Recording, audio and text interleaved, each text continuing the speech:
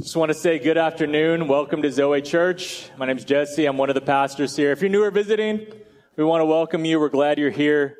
We're continuing our series through 1 Samuel. We've called it After God's Own Heart. So if you could open your Bibles to 1 Samuel 24. 1 Samuel 24. And we'll read the text and we'll pray and then we'll get into it. Chapter 24 in 1 Samuel. It's funny. Someone was asking me this week, how do you feel like 1 Samuel compares or like stacks up to all the other books that we preached, or at least some of the other ones like Ephesians and Matthew? And I was like, honestly, Ephesians probably was better. No, I'm just kidding.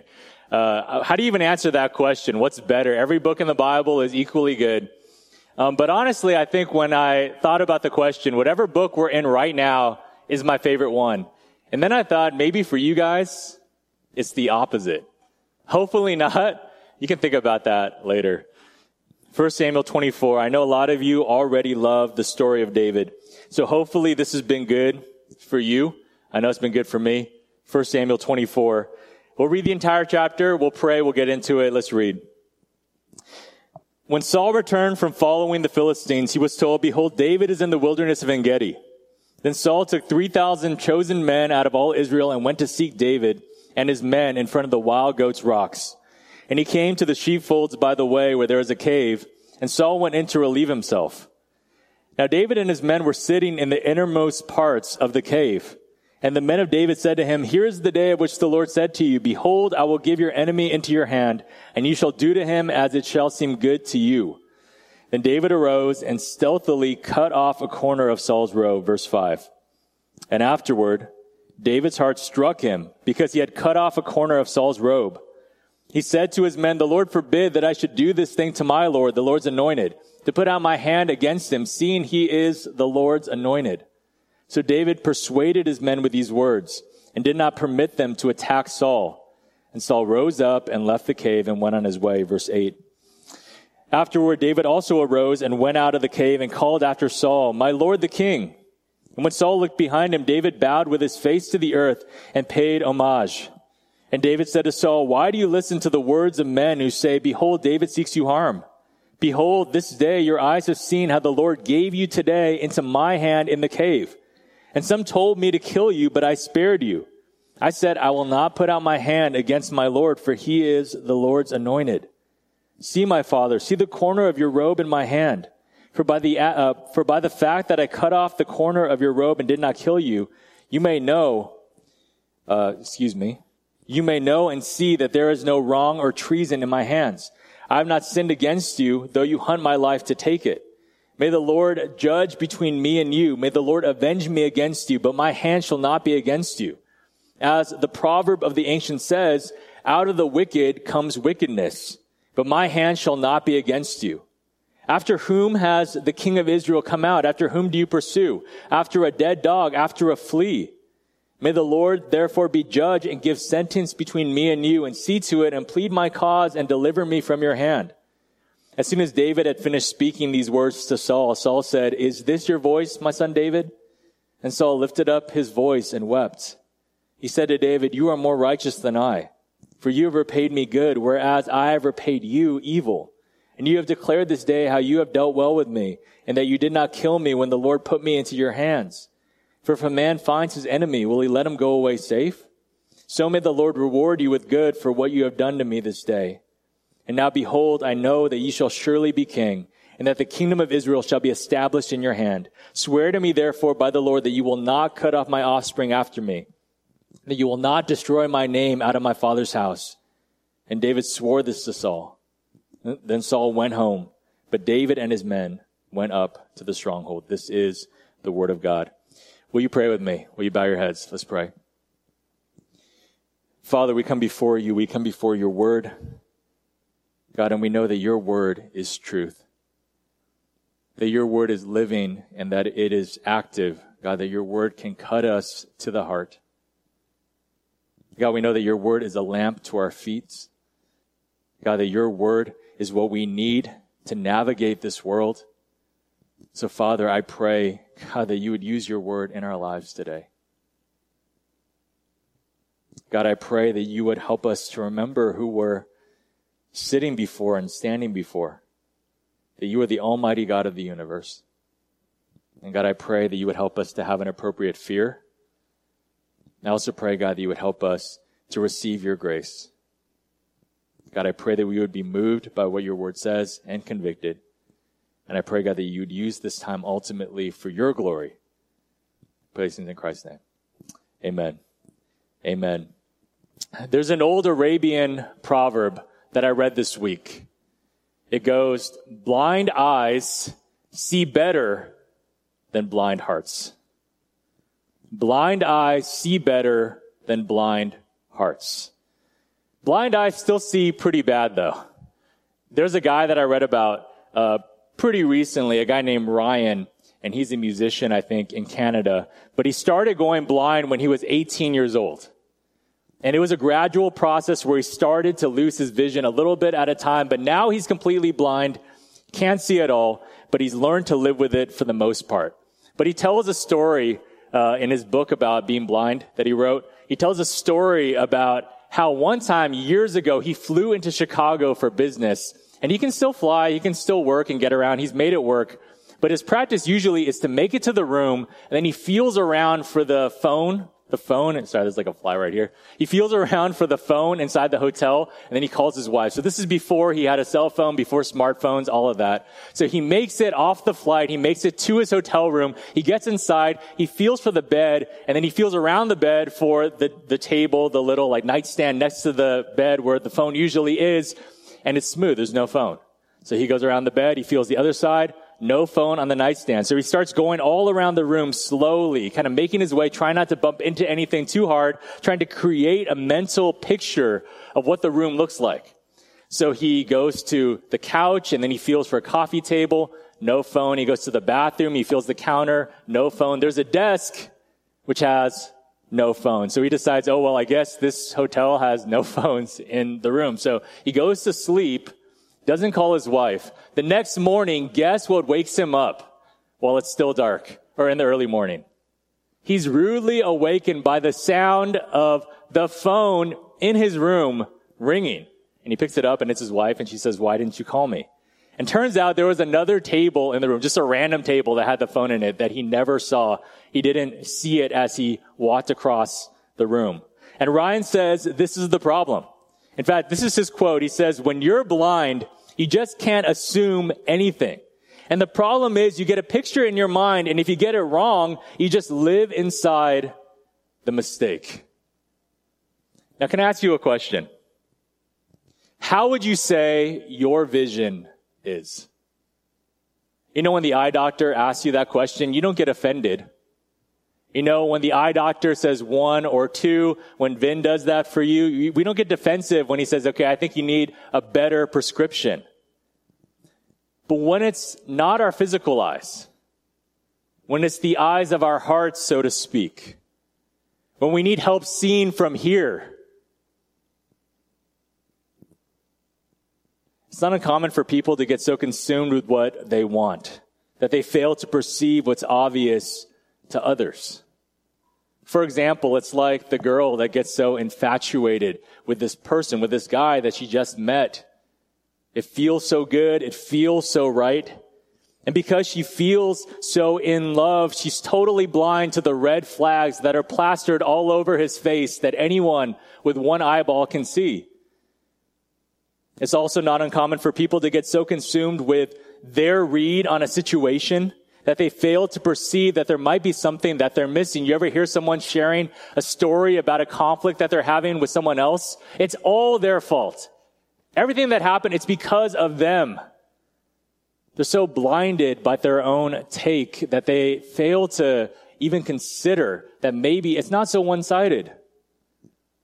And it's also not uncommon for people to have this picture of themselves in their mind. I'm a good guy. I'm an intentional parent. I am a servant-hearted, church-going follower of Christ. They have this picture of themselves in their mind. And the problem is, if that picture is wrong, then they are just living their entire lives within that mistake. And you see this all the time. You have good guys who think that they're good guys because they have some buddies that they're nice to, but then you hang out with them a little bit and they treat everyone lower than them, quote unquote, as trash. You have these intentional parents who are only intentional tomorrow, right? Today, they're too distracted. They're too busy for their kids, but tomorrow I'll make more time. Tomorrow I have these plans of trips we're going to do, et cetera, et cetera. You have servant-hearted, church-going followers of Christ who don't serve anybody, who don't even go to church most of the time, who barely think about Jesus in their day-to-day, and yet they have this picture in their mind that doesn't match up with the world that any of us live in. Now, can I ask you a question? Could this possibly be you? I know it's kind of an aggressive way to start. Okay, it's something that could even be kind of offensive. You're not my eye doctor, you're just a pastor. This passage is challenging. But the question is, just think about it for yourself. Think about your own life. Think about your problems, your conflicts, your regrets, your plans for the future. Think about your relationships right now. How are they doing? Is it possible that maybe we're not fully seeing what's actually going on? And the thing is, this chapter and this book is about that. Now, if you haven't been with us, or even if you have, we're rapidly approaching the finale of 1 Samuel. And right now in the story, there are actually two kings of Israel. There are two anointed ones. There's Saul, who was anointed king first, and he is, even though he was anointed by God, he is the people's choice. He's tall, he's handsome, he's a good warrior, he's what everyone wanted. And then you have David, the other king, who has been anointed by God to take Saul's place eventually. And he is different in the fact that he is a man after God's own heart. Now, David has never made any attempt to take the throne from Saul. He is content to wait for Saul's timing. And meanwhile, he has served Saul. He served him as his bodyguard, as his personal musician. He married Saul's daughter. He's best friends with Saul's son. He's been nothing but faithful, and he's been successful. And the problem is, this success has made Saul jealous. I don't even think Saul knows about how David has been anointed yet. He just knows that David is a threat to his popularity and to his power. So for the past several chapters, Saul has relentlessly hunted David down. And David has been on the run for his life. And here we are toward the climax of this book in 1 Samuel 24. And this is actually the first time since it all fell apart that these two men actually interact, really, where they talk. This is where they cross paths. And we find that they are two men moving in two totally different directions. And you know why this is? You know why they pass by each other? It's because of how they see. Not physically, but in their hearts. So let's get into it. We'll break down this text into three sections under three headings. First, the test, then the truth, then the turn. First, the test. The test. And this point teaches us something about willful blindness. Okay, look with me at verse 1. Go back to verse 1. When Saul returned from following the Philistines, he was told, "Behold, David is in the wilderness of En-Gedi." Then Saul took 3,000 chosen men out of all Israel and went to seek David and his men in front of the wild goats' rocks. We won't spend too much time here, but it's important that we get up to speed as to what's actually going on. The Philistines, Israel's most dangerous enemy, interrupted Saul's manhunt of David. And Saul has to go do what he signed up to be king to go do, which is fight Israel's enemies. So he goes. Now, it's funny because chapter 24 is right after chapter 23, as you might have guessed. Now, it says that he goes out to fight the Philistines. Now it just says he's back. We know nothing about the battle. Did he win? Did he lose? What happened? Maybe he just ran them off. And that's interesting because the text reflects Saul's mindset. The text gives us very little indication about what happened with the Philistines because honestly, Saul doesn't really care about the Philistines anymore. He only cares about David. And once he receives word that David is in the wilderness of En-Gedi, like a dog that picks up a new scent, he's just on the trail again. He's on his way. He's obsessed. He picks up an entire army of 3,000 men to go after David. So verse 3, and he came to the sheepfolds by the way where there was a cave, and Saul went in to relieve himself. Now David and his men were sitting in the innermost parts of the cave. So, the text is telling us that Saul needed to use the little boy's room. And for all my fundamentalists in here, usually you're not supposed to talk about that. Okay, don't talk about potty stuff, especially at church. But the Bible does right here. Okay, it brings it up. What's up? Well, first of all, the reason why they talk about it in the Bible is because it actually happened. Okay, let's just get that out of the way. It's giving us factual information. This is what Saul did. This is what people do. Okay, we have these books for our little kids that says that everybody uses the bathroom. I won't even say the word. Second, though, the Bible brings up this detail because it's crucial to the plot. You have to understand why Saul would even be away from his men. If you think about it, okay, Saul has killed his thousands. David has killed his 10,000s. Who's the only person in all of Israel that has a higher kill count than Saul? It's David. He's the most dangerous person that you could ever be hunting for. Why would Saul leave his 3,000 men and be separated and be so vulnerable? There's only one reason, because in the law of Israel, you have to leave the camp to use the restroom. So he goes to this cave, and it's kind of funny. In the Hebrew, it's even more specific. Okay, it's a euphemism, but it says Saul went into the cave to cover his feet. Okay, basically what it's saying is Saul went into the cave to drop his pants. Okay, you guys eat fiber. You guys know what I'm talking about. So he finds a cave. He goes in a little bit. I mean, he's not exploring the cave. He's doing his business. And wouldn't you know it, way back in the cave are David and his merry men. Maybe they see him. Maybe they smell him. Who knows? Saul has no idea, but they're aware of him. Verse 4. And the men of David said to him, to David, here is the day of which the Lord said to you, behold, I will give your enemy into your hand, and you shall do to him as it shall seem good to you. So get what's going on here. They say, this is it. This is the open door that we've been waiting for. Just walk through it. How else can you explain this? I mean, this is how we think a lot of times in situations, right? We pray to God for open doors. Reveal your will to us. Let me know your path. And once you make it clear to me, then I'll just go through it. So his men are saying, this is it. We've been running from Saul. Let's end this right here. This has got to be a God thing. Out of all the caves, Saul comes in here by himself. It's got to be God. Keep reading verse 4. Then David arose, and he doesn't kill Saul. Then David arose and stealthily cut off a corner of Saul's robe. Now, sometimes you got to slow down a little bit. Imagine how tense this scene would have been. Imagine how tense it would be in a movie if it wasn't just a cheapo Christian made-at-home movie, but a real movie. David slowly sneaks up on Saul with a sword. I mean, Saul is just squatting there, probably checking his phone, right? He's not even thinking about what's going on around him.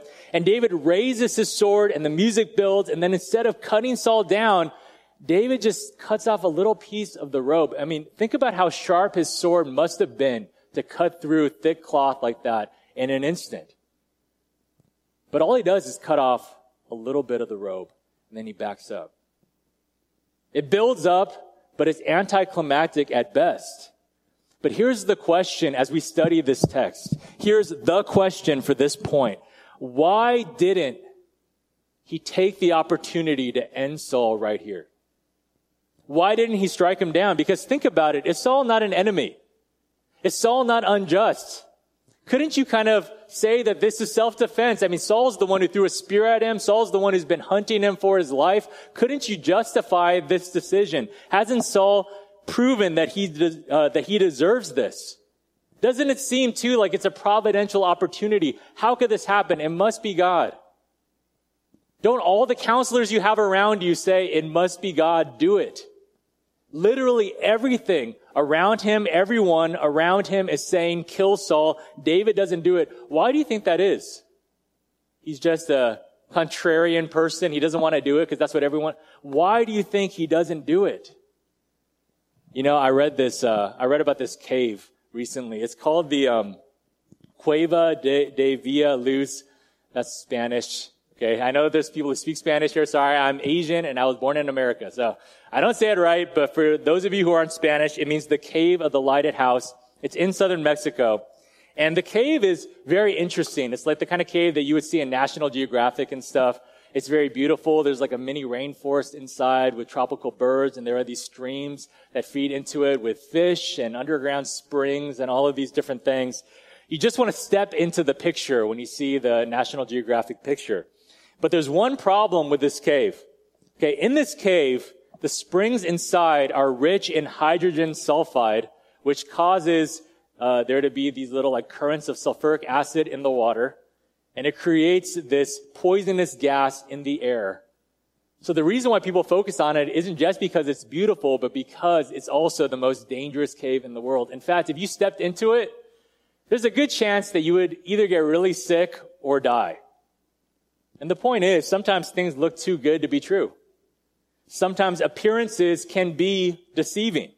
And sometimes, and here's the thing that's pertinent for us, sometimes we choose what we want to see. And we don't see everything that's there.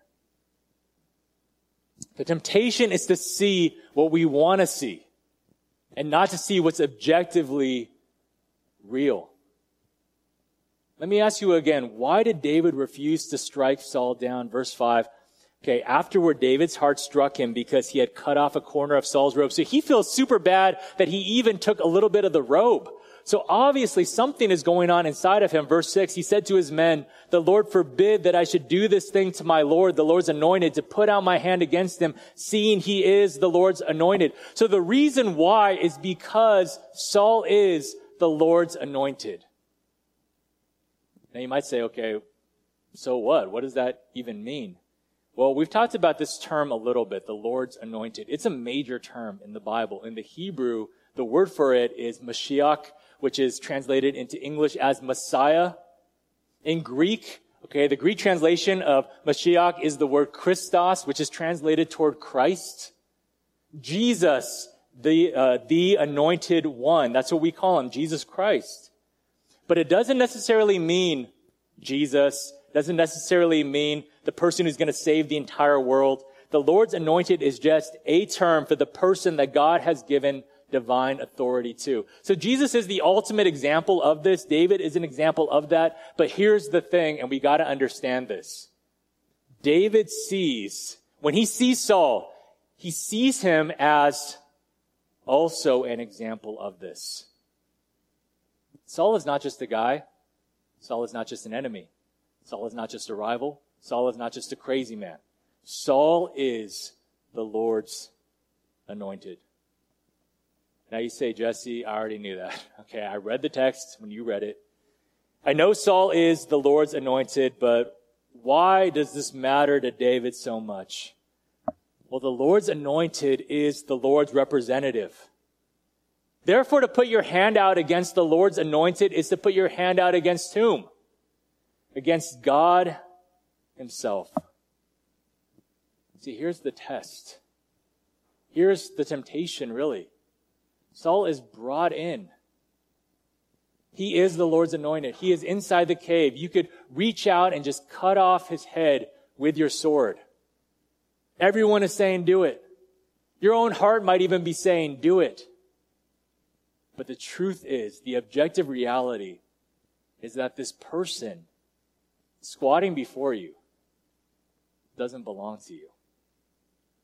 See, it didn't matter how providential the circumstances seemed or what the people around him said. David knew the truth that Saul was the Lord's anointed, and therefore he couldn't just lift up his hand against him lest he sin against God. So David, even though he stumbled a little bit, he passed the test. Okay, he didn't get a perfect score. Okay, he did lift his hand up against him a little bit. It's why he's so convicted for cutting the robe. There's some symbolism to this here, if you remember too. Do you remember when Saul lost the kingdom in God's eyes? Do you remember this? Samuel says, God is done with you. He's going to pick a new king to replace you. And Samuel turns away, and then Saul reaches out and he grabs him to turn him back, and he grabs Samuel's robe, and the robe tears. And then Samuel says, just like this is how God is going to tear the kingdom away from you. There's some symbolism here, I think. It's the royal robes. Okay, David kind of got a little too close to the fire, and he got a little bit burned. And David feels bad for lifting even just this much of a finger against the one whom God put on the throne. It doesn't matter how miraculous it seemed.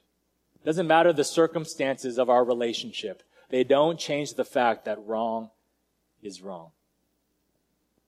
And this is where it connects so strongly with us.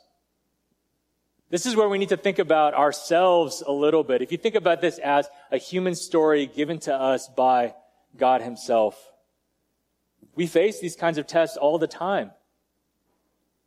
We face opportunities, temptations, circumstances where we could make a concession. We could compromise. We could go against what we've known to be true because of what we see right in front of us. Let me give you some examples. It's like these twins that I used to know. They look the same, as you might expect. They're identical, I think, or I don't know how twins work, but they look very similar. And they bought one pass to Disneyland for both of them. So one of them, he would go in, and there's a picture of you on the pass. He would go in, and then they would check his face and be like, okay, come on in. And then they'd walk around to like the side of the park where there's an open fence near the parking lot. And then he would pass it through to his twin brother. And his twin brother would go around and come on through a different gate or whatever. And then they would meet up and they'd have a jolly old time as twins do. I'm sure it's really fun. They felt like it was okay. Here's their reasoning. They felt like it was okay because Disneyland passes are so expensive. They're crazy expensive. I mean, I don't think if you asked them, okay, is this right to do? They would have said, yes, it is absolutely right. This is righteous. This is just. But they felt like it's okay. It's not that bad. I can steal, I can lie because Disney has a lot of money and they're price gouging us, all of this. For a lot of us, though, this is how it works.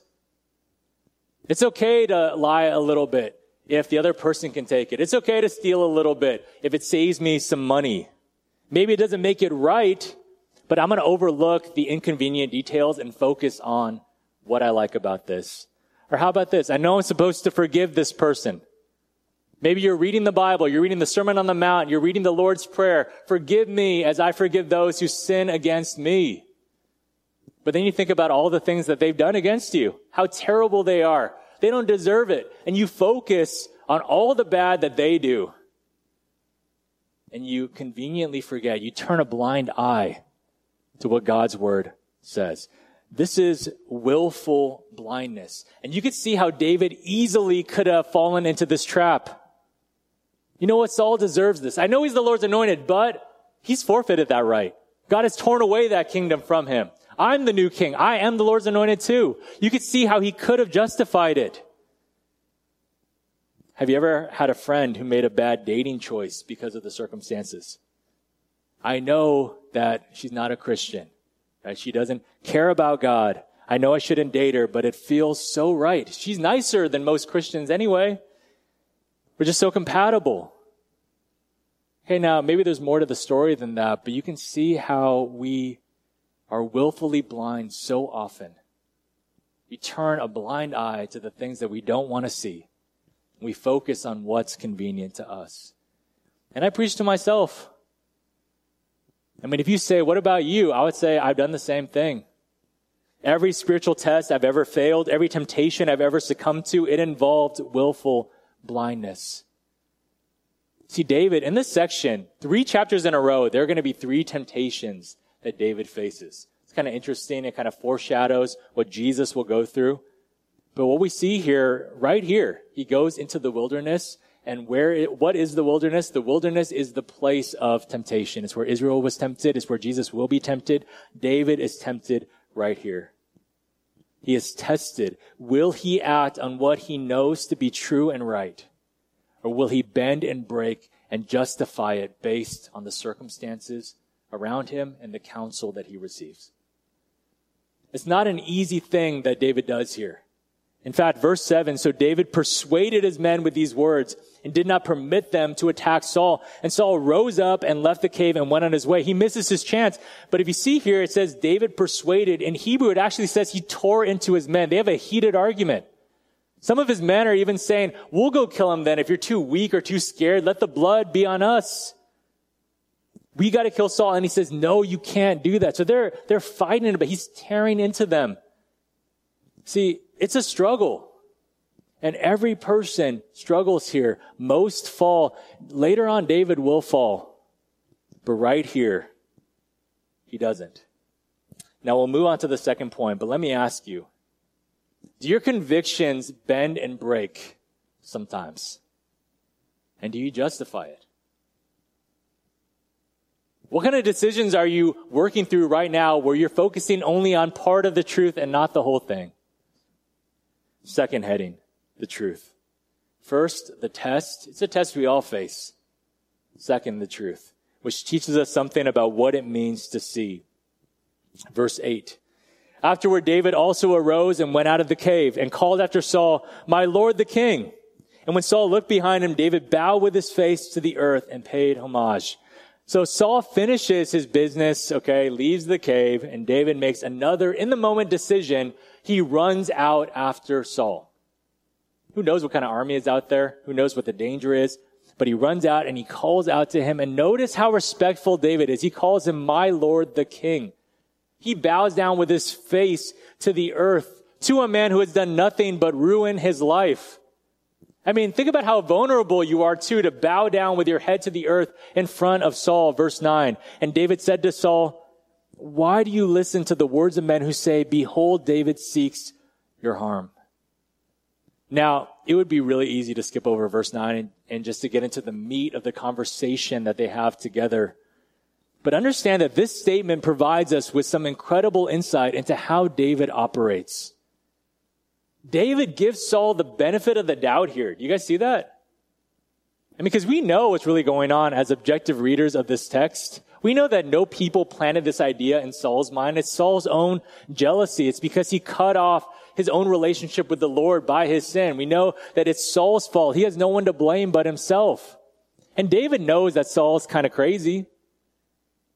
David knows that it's probably Saul's fault. But David is willing to let Saul explain here. You see that? And you know what this is called? It's called being gracious. You also see what's going on. David is not someone who jumps to conclusions. He doesn't assume. See, when we assume, what are we doing? When we assume, we're equating our perspective with the truth. When I assume, I'm equating my perspective of how things are, my own point of view, with what's objectively true in reality. And they are not the same thing. Not exactly. And the assuming person is a very dangerous person to others and to himself or herself, because it's not just that you're blind, it's that you're blind and you think that you see. And this easily leads to disaster in all sorts of different ways. Kind of a silly example, but I was reading about this kid who was really mean to babies, who hated babies, which was kind of weird, right? Thankfully, he didn't have any weapons or anything, but he would be really mean to family friends, like the little baby kids. He would even, smack them around and stuff, which is pretty bad. And his parents had no idea why he would do this, right? Because babies are so cute or whatever. But one day, they found out that the reason why he hated babies is because he had got it in his mind from watching The Lion King that the circle of life meant that for every baby born, a person has to die. So he sees these babies and he's like, "You grandparent killers," he's smacking them around. He really thought that they were to blame for the death of people. So on the heels of the last point, understand that your perspective could be wrong and your convictions even could be wrong. There is an objective reality that is outside of you. And when you have the wrong convictions or when you have the wrong perspective, and especially when you presume, when you assume that you see the entire thing when you don't, you can hurt a lot of people. David isn't a fool. He knows that Saul is dangerous, but he also knows he technically hasn't ever talked with Saul about this. And they actually have a relationship. He doesn't assume. And if you go back to verse 4, you see that David makes it a point not to assume. David didn't assume that just because Saul was in the cave that God wanted him to kill him. What about the men? The men assumed, "Oh, this is God." Verse 4, they said, "Here is the day of which the Lord said to you, 'Behold, I will give your enemy into your hand, and you shall do to him as it shall seem good to you.'" Here's a question. When did God ever say that? We've been through every single verse of 1 Samuel so far. He's never said anything like that. Now, it's possible God said it to him off screen, but the way that David reacts, why David pushes that counsel away, he probably didn't.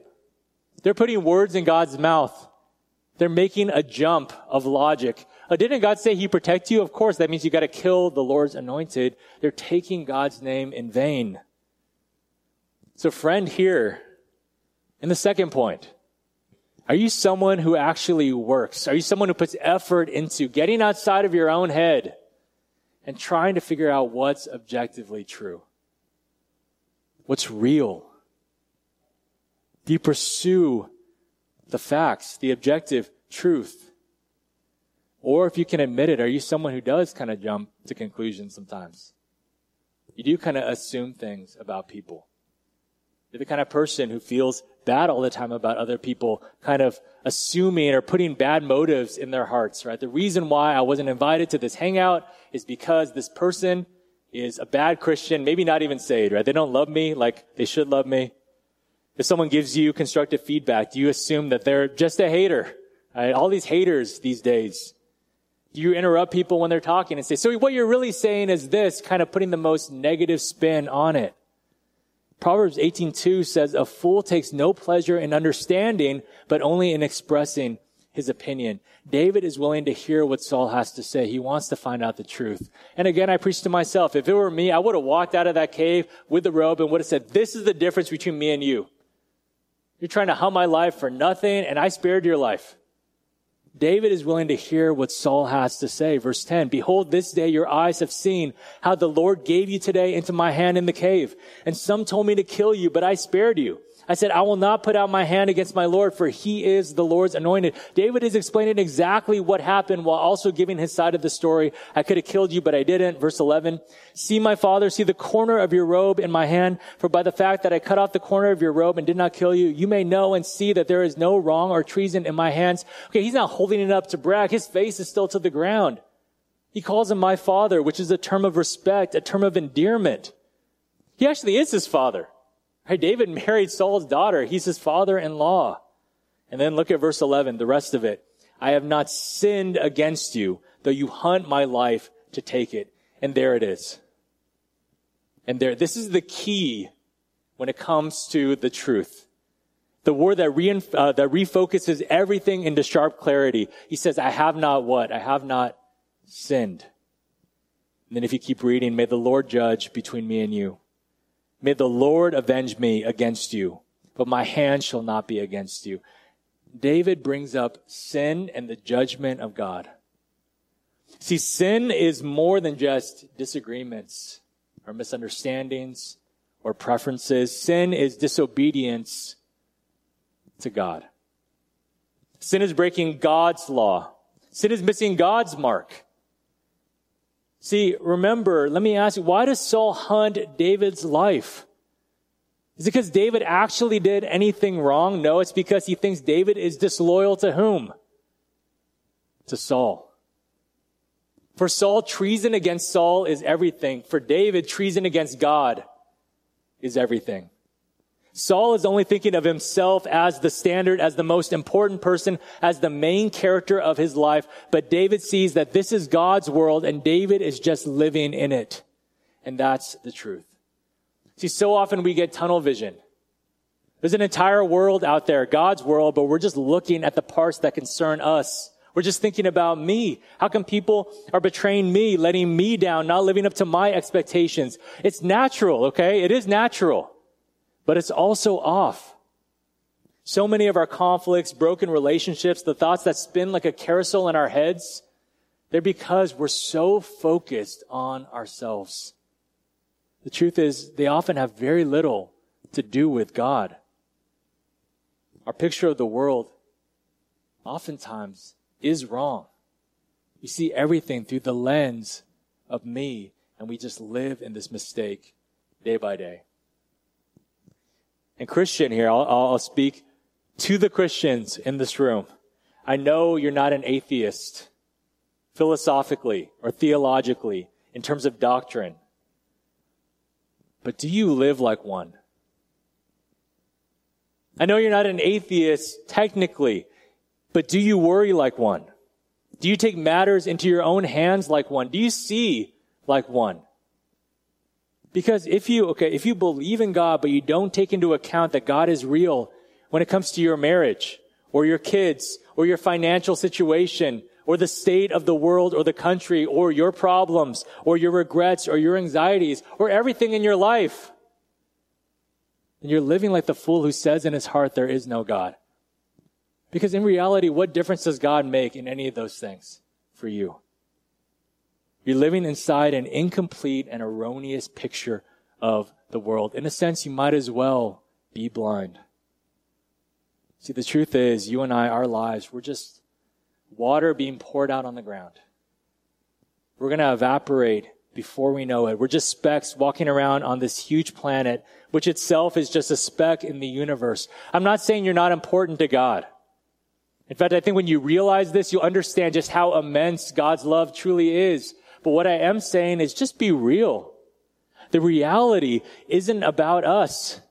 This world isn't about us. This world isn't for us. The people we live around and with, they don't belong to us. The sad truth, though, is that many professing Christians profess Christ, but they see the world as atheists. Verse 13.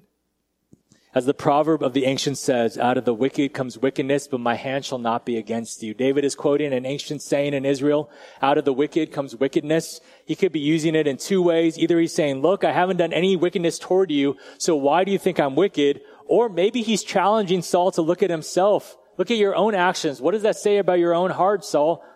But the point still stands either way. It might actually be both. But the point is, you know who you are by what you do. You know who you are by what you do. Take it as a warning.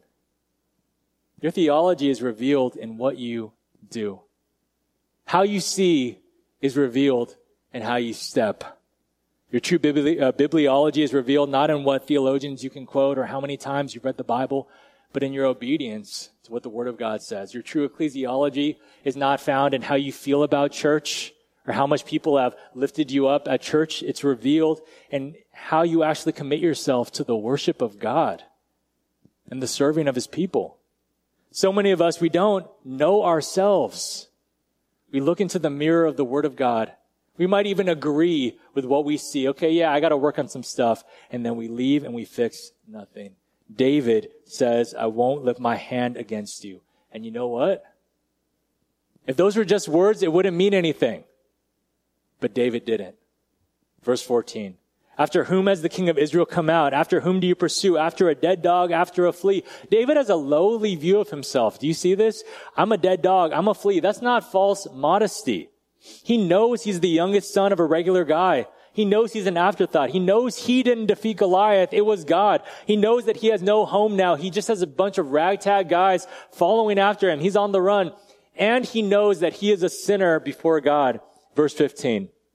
So he says, may the Lord therefore be judge and give sentence between me and you, and see to it and plead my cause and deliver me from your hand. You want to know what enabled David to stay his hand against Saul? You want to know why David could bow down before this undeserving man in broad daylight? Because he knows it's in God's hands. May the Lord judge. It's God's world. If David's in the wrong, then God will deal with him, and he fears that properly. If Saul's in the wrong, then God will deal with him, and he hopes in that. He has a right, big picture view of the world. That's the truth, guys. This isn't your world. It's not my world. The time you have, that's not your time. The family that you belong to, that's not your family. It's not your marriage. It's not your church. It's all God's. Last point, the turn. We saw the test, which David does pass, maybe with like a B. We saw the truth. This is God's world. Lastly, the turn. We'll do a quick. The turn, which reminds us that our steps are determined by where we're looking. There's a connection between how we see and how we walk. Verse 16. As soon as David had finished speaking these words to Saul, Saul said, is this your voice, my son David? And Saul lifted up his voice and wept. Now, you got to picture it a little bit. David's face has been to the ground this entire time. Saul's seen the back of his head. It's a shock to see part of his robe in this man's hands. But even though he doesn't see the face, he recognizes the voice. And what David does, it does something to Saul. Saul hasn't been even been able to say David's name lately. He's been calling him the son of Jesse, kind of disparagingly. But the gentle answer of David turns away Saul's wrath, at least for a moment. And he says, my son David. And Saul weeps. Verse 17. He said to David, you are more righteous than I, for you have repaid me good, whereas I repaid you evil. Conviction. Because of what David says, the truth of what David says, Saul actually has a moment of clarity. All David has done is good. All Saul has done is bad. Verse 18. And you have declared this day how you have dealt well with me and that you did not kill me when the Lord put me into your hands. He hears what David says. He sees what David has done. So look at verse 19. For if a man finds his enemy, will he let him go away safe? He knows that this is not normal. So may the Lord reward you with good for what you have done to me this day. And now behold, I know that you shall surely be king and that the kingdom of Israel shall be established in your hand. Okay, two things here. One, he recognizes that David is seeing differently. He's not acting like a normal person would. But two, he also recognizes for the first time that David will be king. He says the kingdom is inevitable. And this is where we need to pull over and park the car just for a moment. David was cut to the heart because, why? Do you guys remember this? It was just a long time ago today, but it's still today. Why was David cut to the heart? Because he had the audacity to lift his finger against the Lord's anointed. But let me ask you this. What has Saul been doing for chapters at a time now? Throwing a spear at David, hunting David, having Doeg slaughter the priest of the Lord, who were also anointed to work at his tabernacle. What has Saul been doing except for lifting his entire fist, his entire life against the Lord's anointed? So let me ask you, how do you think Saul is going to be able to stand before God at the judgment? What do you think God is going to say? Think about how shook David was when he just cut a little bit of Saul's robe. Then think about how much worse Saul has been. See, to lift your hand against the Lord's anointed is to lift your hand against God himself. Saul has been going against God in every single way possible. Now let me ask you one more thing. What about us? What about us? Christian here. If you are a Christian, then you know the gospel. You know that Jesus Christ died on the cross for what? For your sins. You read Colossians, the book of Colossians, it says that the record of all of our debts were nailed to the cross, to his cross. Every single one of our sins were the reason why the nails went through his hands and through his feet. Biblically speaking, you are responsible, if you are a sinner, for Jesus' death. And who is Jesus? The ultimate Lord's anointed. How does the old hymn go? It says, it was my sin that held him there. If you are a sinner, your sins are responsible. Every single bad thing that you've done has been lifting your hands against the Lord's anointed. And let me just ask you, Christian, does that bother you? I mean, this is like the most simple question. This is Christianity 101, and yet it's not the easiest question, is it? Does it bother you? Are you cut to the heart? Even Saul weeps here. He recognizes David is more righteous than he is. And honestly, this is like a false repentance. This is worldly sorrow, not godly sorrow. Saul doesn't change. He doesn't even say, I'm unrighteous. He just says, subjectively, you're a little bit more righteous than I am. But even Saul weeps. How come we don't weep? Saul weeps. David is cut to the heart.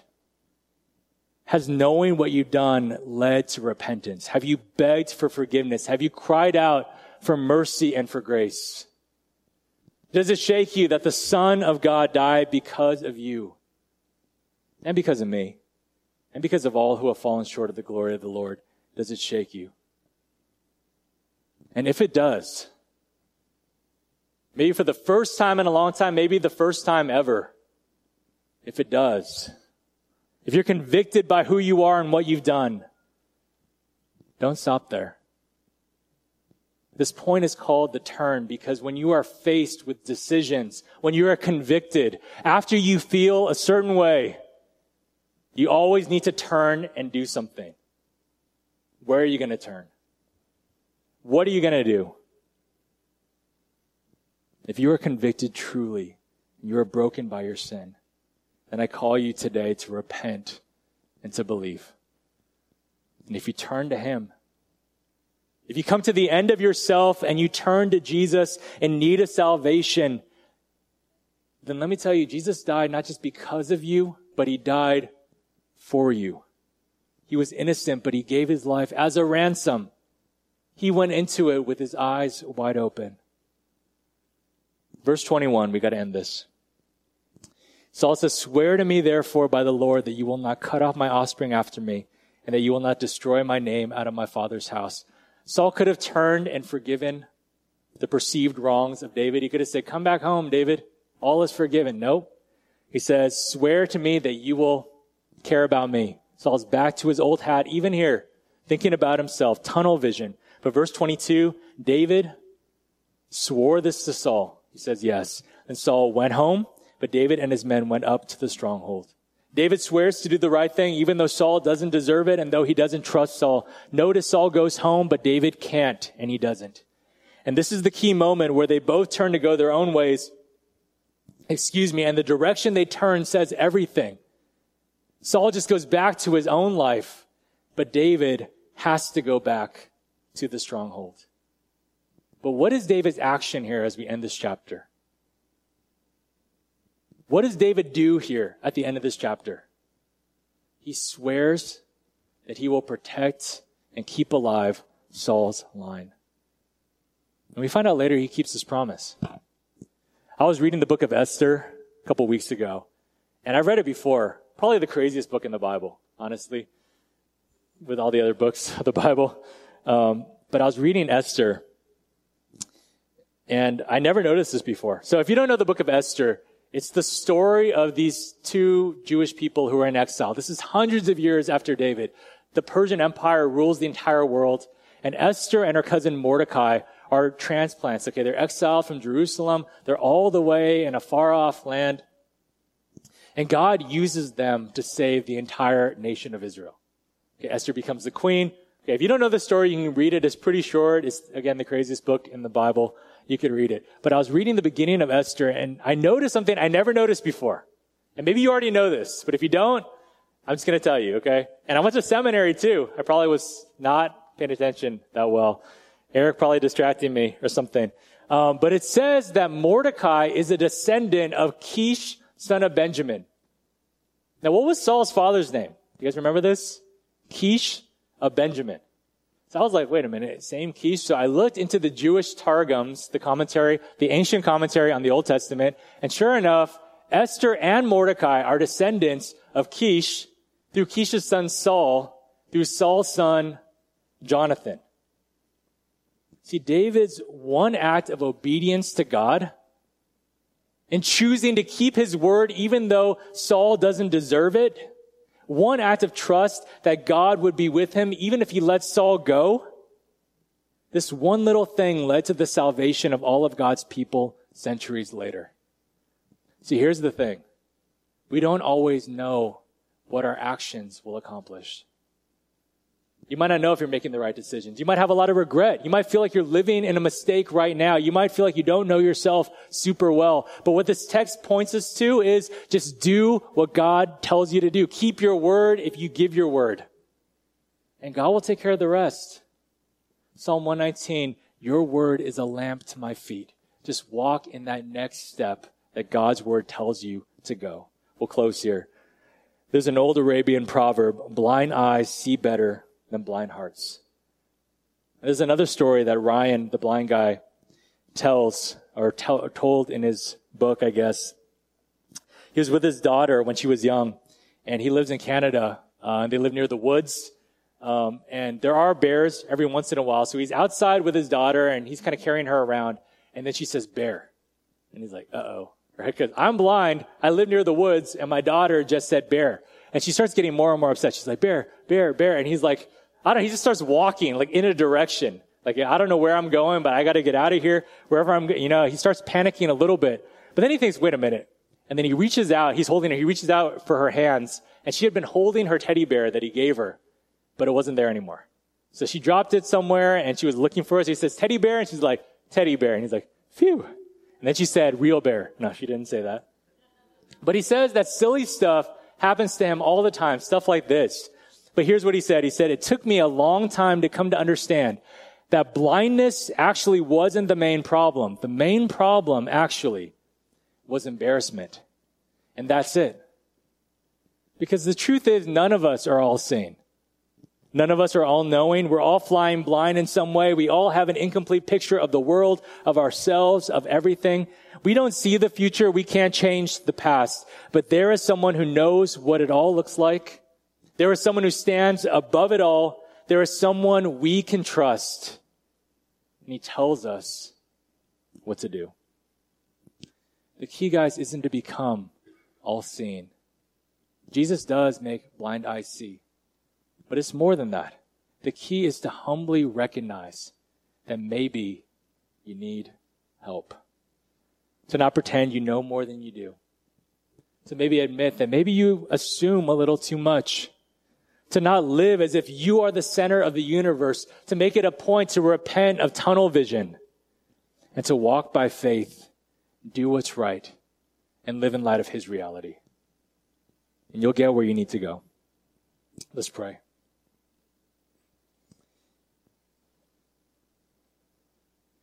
Father, as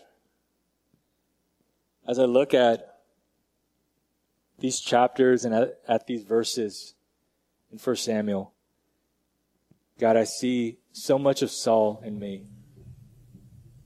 I see so much more Saul in me than I do David, actually. And God, maybe there are people here who feel the same way. God, maybe we have been so focused on ourselves that we've forgotten you. God, maybe we've gotten wrong pictures of things in our minds, and we've been living inside these mistakes, thinking higher of ourselves than we ought, thinking worse of others than we ought. God, I pray, God, that you would forgive us. And I pray, Father, that you would help us to change. And God, we're so thankful, God, that you are a merciful God, that you sent your anointed one, the King of Kings, to live the life we could never live, to die the death that we deserve, and to offer us life. And God, I pray, Father, that message, God, that person, Jesus Christ, would be our hope. All glory to him. We praise him in Christ's name. Amen.